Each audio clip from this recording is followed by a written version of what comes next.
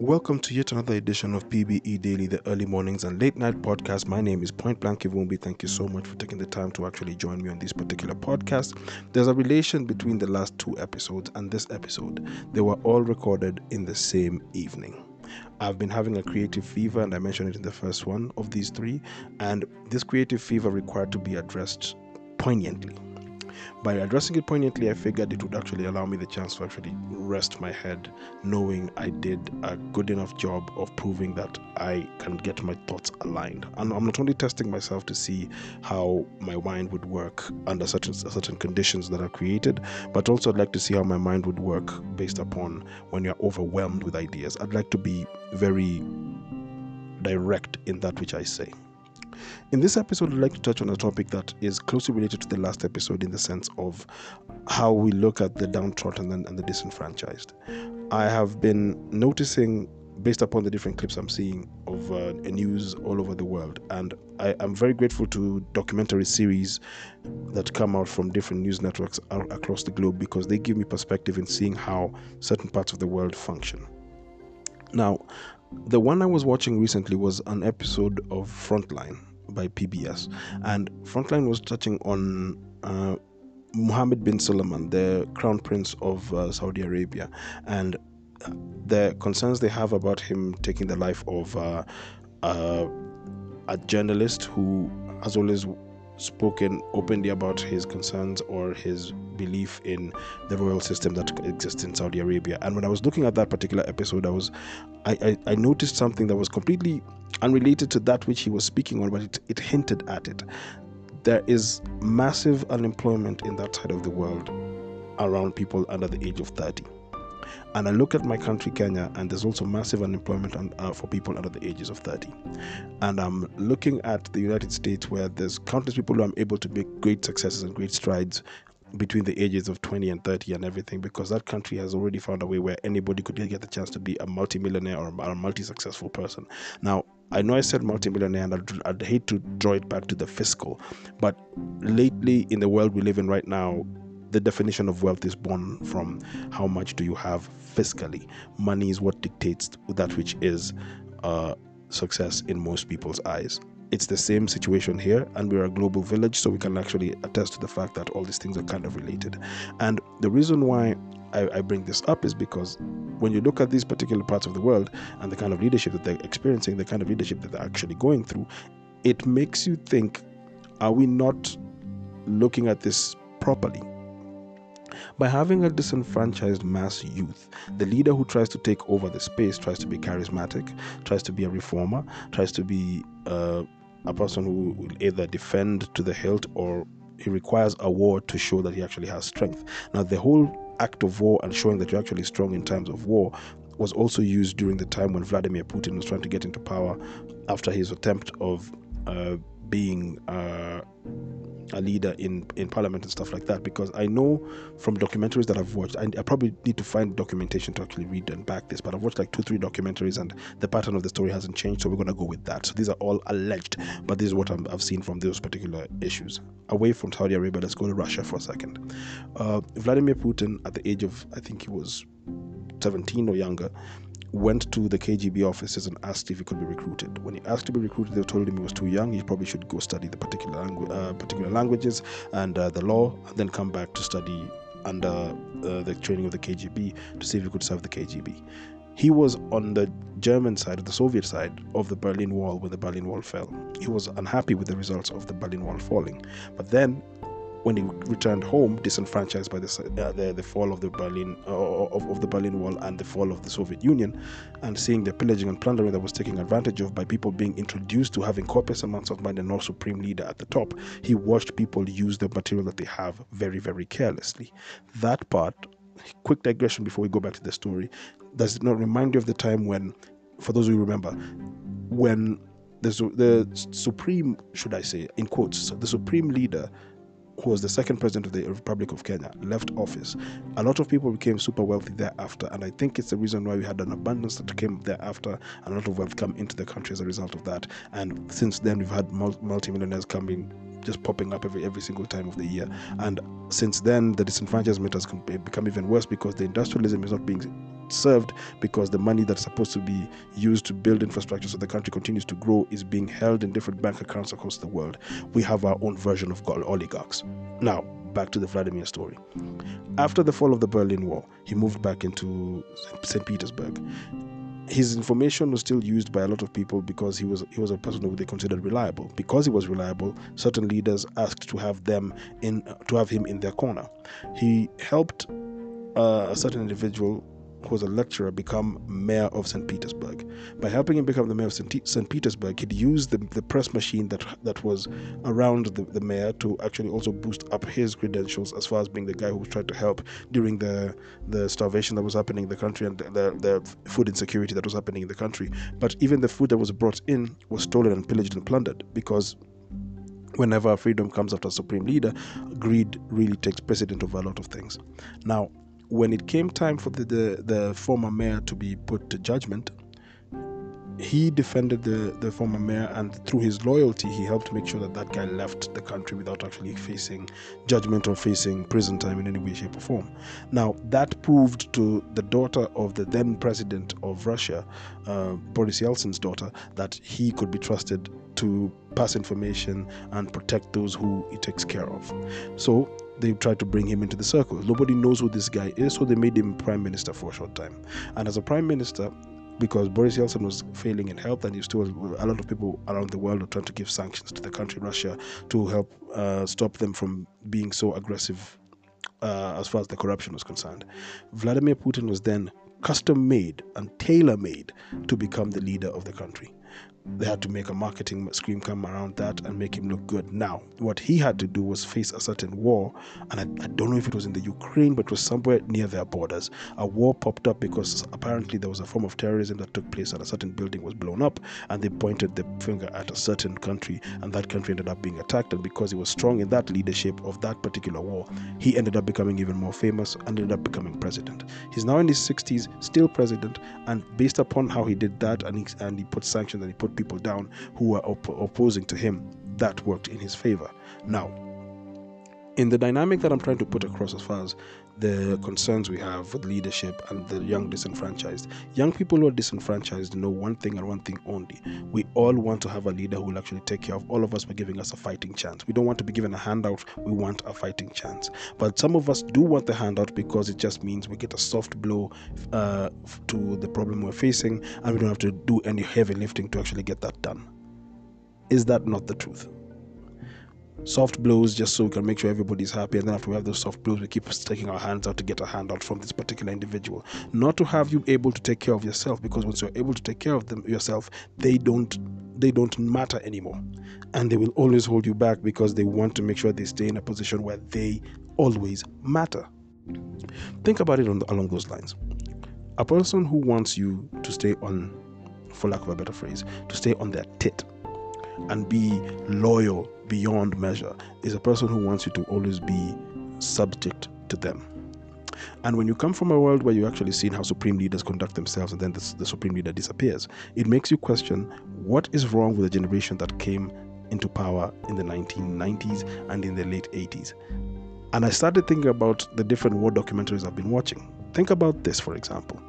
In the current age we exist in right now, be it in the workspace, be it in government bureaucracies, in any bureaucracy that exists in any field that you enjoy or love or you're passionate about, there are individuals in those fields who finally have reached a point where they're enjoying the successes and eating the fruits of their labor. But because the fruits came late, they don't want to leave or share. As a result, the different fields suffer. They end up having a stalemate where there's no new ideas to rejuvenate that which existed before, and there's no new waves to actually make people be even better at what they do. The whole country suffers, or the whole field suffers as a result of that. Many leaders across the globe who have become dictators who stay in power way too long, or they're trying to monopolize the power that they control, always forget that the one thing that they cannot fight, they cannot corrupt, they cannot really step away from is time and age. We are all inevitably going to get older, and as we inevitably get older, you will also automatically leave the space. Now, because that problem of that bureaucracy and the different forms of politics that are suffering because these individuals did not want to train anyone, it ends up becoming a problem because those same individuals have to be dragged back into the workspace, which is probably what they wanted in the first place, in order to run the office the way they want it to be run. New ideas are not welcomed because the new ideas are also born from a space where we've seen it work in a certain way, but we've seen it from outside. We don't know how the inner workings go. All those nooks and crannies, we don't know how those things work. We don't know how to actually question, how to actually contemplate, or how to actually build or mold that which is supposed to happen next. And because of that, we end up suffering in general. I always feel sorry for people who get into a field and they feel like they should monopolize that field. I had those fears initially, and I remember how I felt when my heroes did not treat me with the respect that I deserved, or I felt that I had earned. And I caught myself one time doing the very same thing, and it's why in some cases I actually feel like I owe certain people apologies for what I did or how I conducted myself. There's been 2 or 3 occasions this year where I spoke to somebody in such a rude way because I felt like they weren't respecting the fact that I was this guy who had been in the field longer than they have. But then I remembered, they don't owe me that. I need to earn that. Regardless of how I feel about this person, I may not like your face, I may not like how you carry yourself, but I owe you the respect you deserve because you do not know me because I failed in a certain part of what I do. And because I failed in that part of what I did, I owe you an apology because I shouldn't have put you in a position where you felt you had to buck up your chest and feel like you need to defend yourself. So for those individuals, I know I haven't met you all in person, but I've met 1 or 2 again, and I am glad I got to apologize to their faces. I'm glad I got to do that. I'm glad I got to see that I was wrong.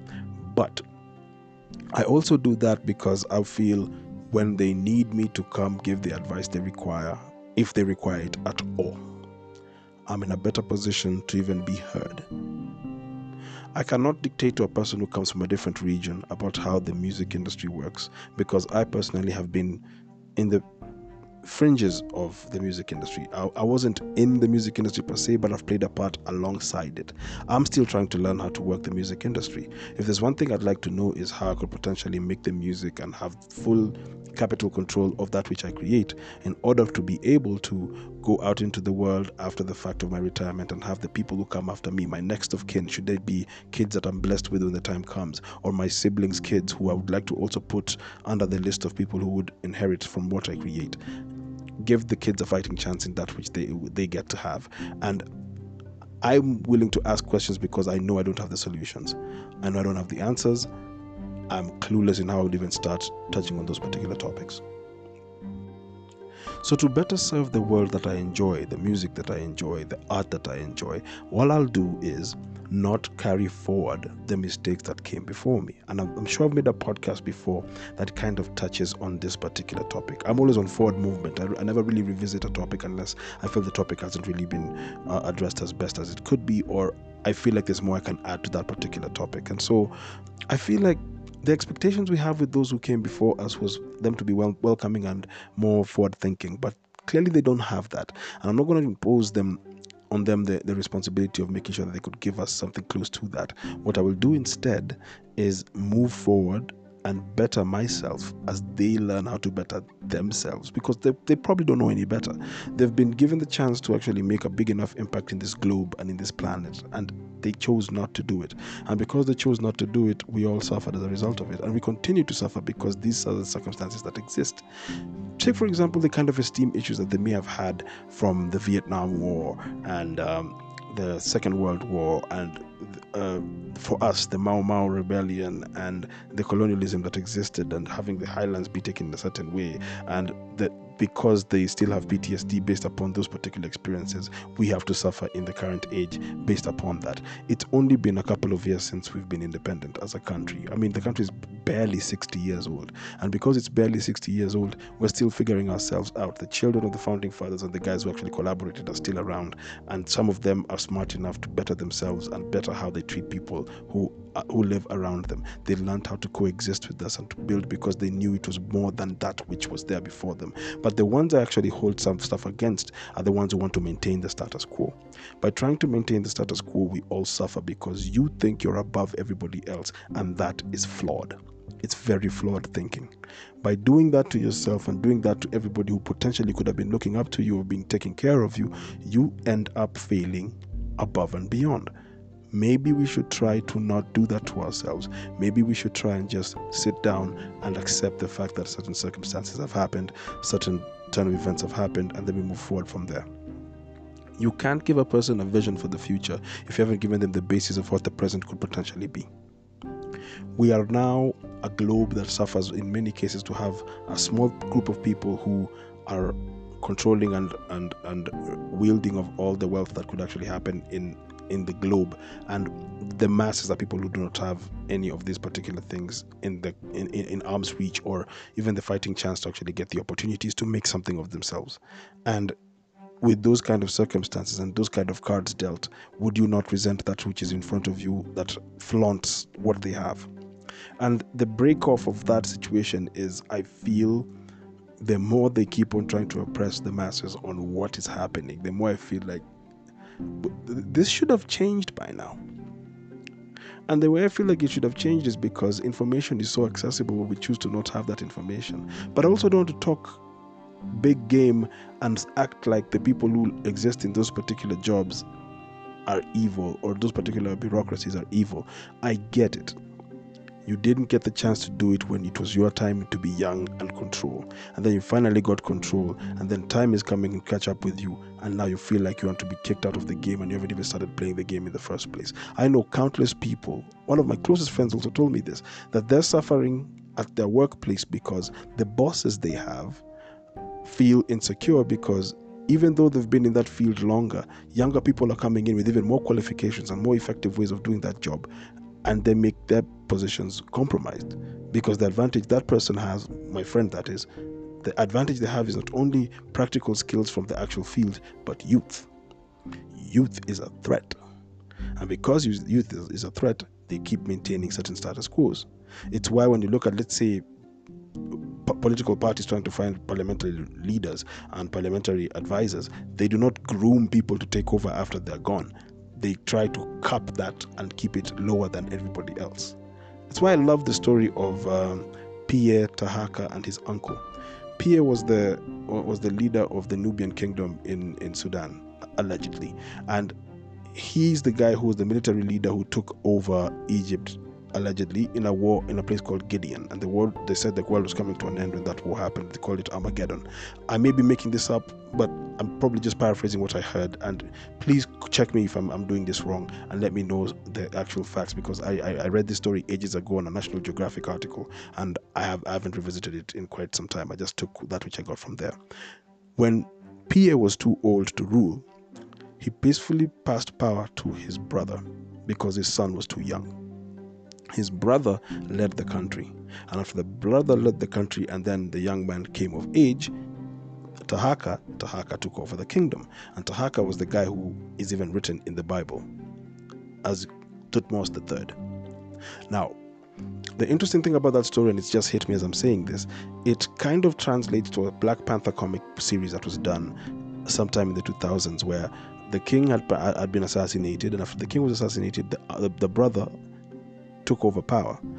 And according to the Wakanda traditions, you have to fight to actually get the mantle of king, because that's how they believe the leadership should be in Wakanda. It's all meritocracy. The royal family can be cast aside, but not cast aside per se, but it's just moved to other quarters and retirement and all that, as far as the bloodline is concerned. When a different guy wins the war, and when he wins that fight, he becomes the leader of the nation Wakanda. So it's an equal nation as far as that is concerned.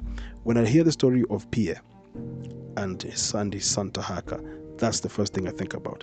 Merit is why he got up there, and also the lineage that he comes from. A bit of both was infiltrated into the Black Panther comic book, and a bit of both needs to be something we consider. We would like to make things that are wealthy enough and successful enough that we can pass to the next generation.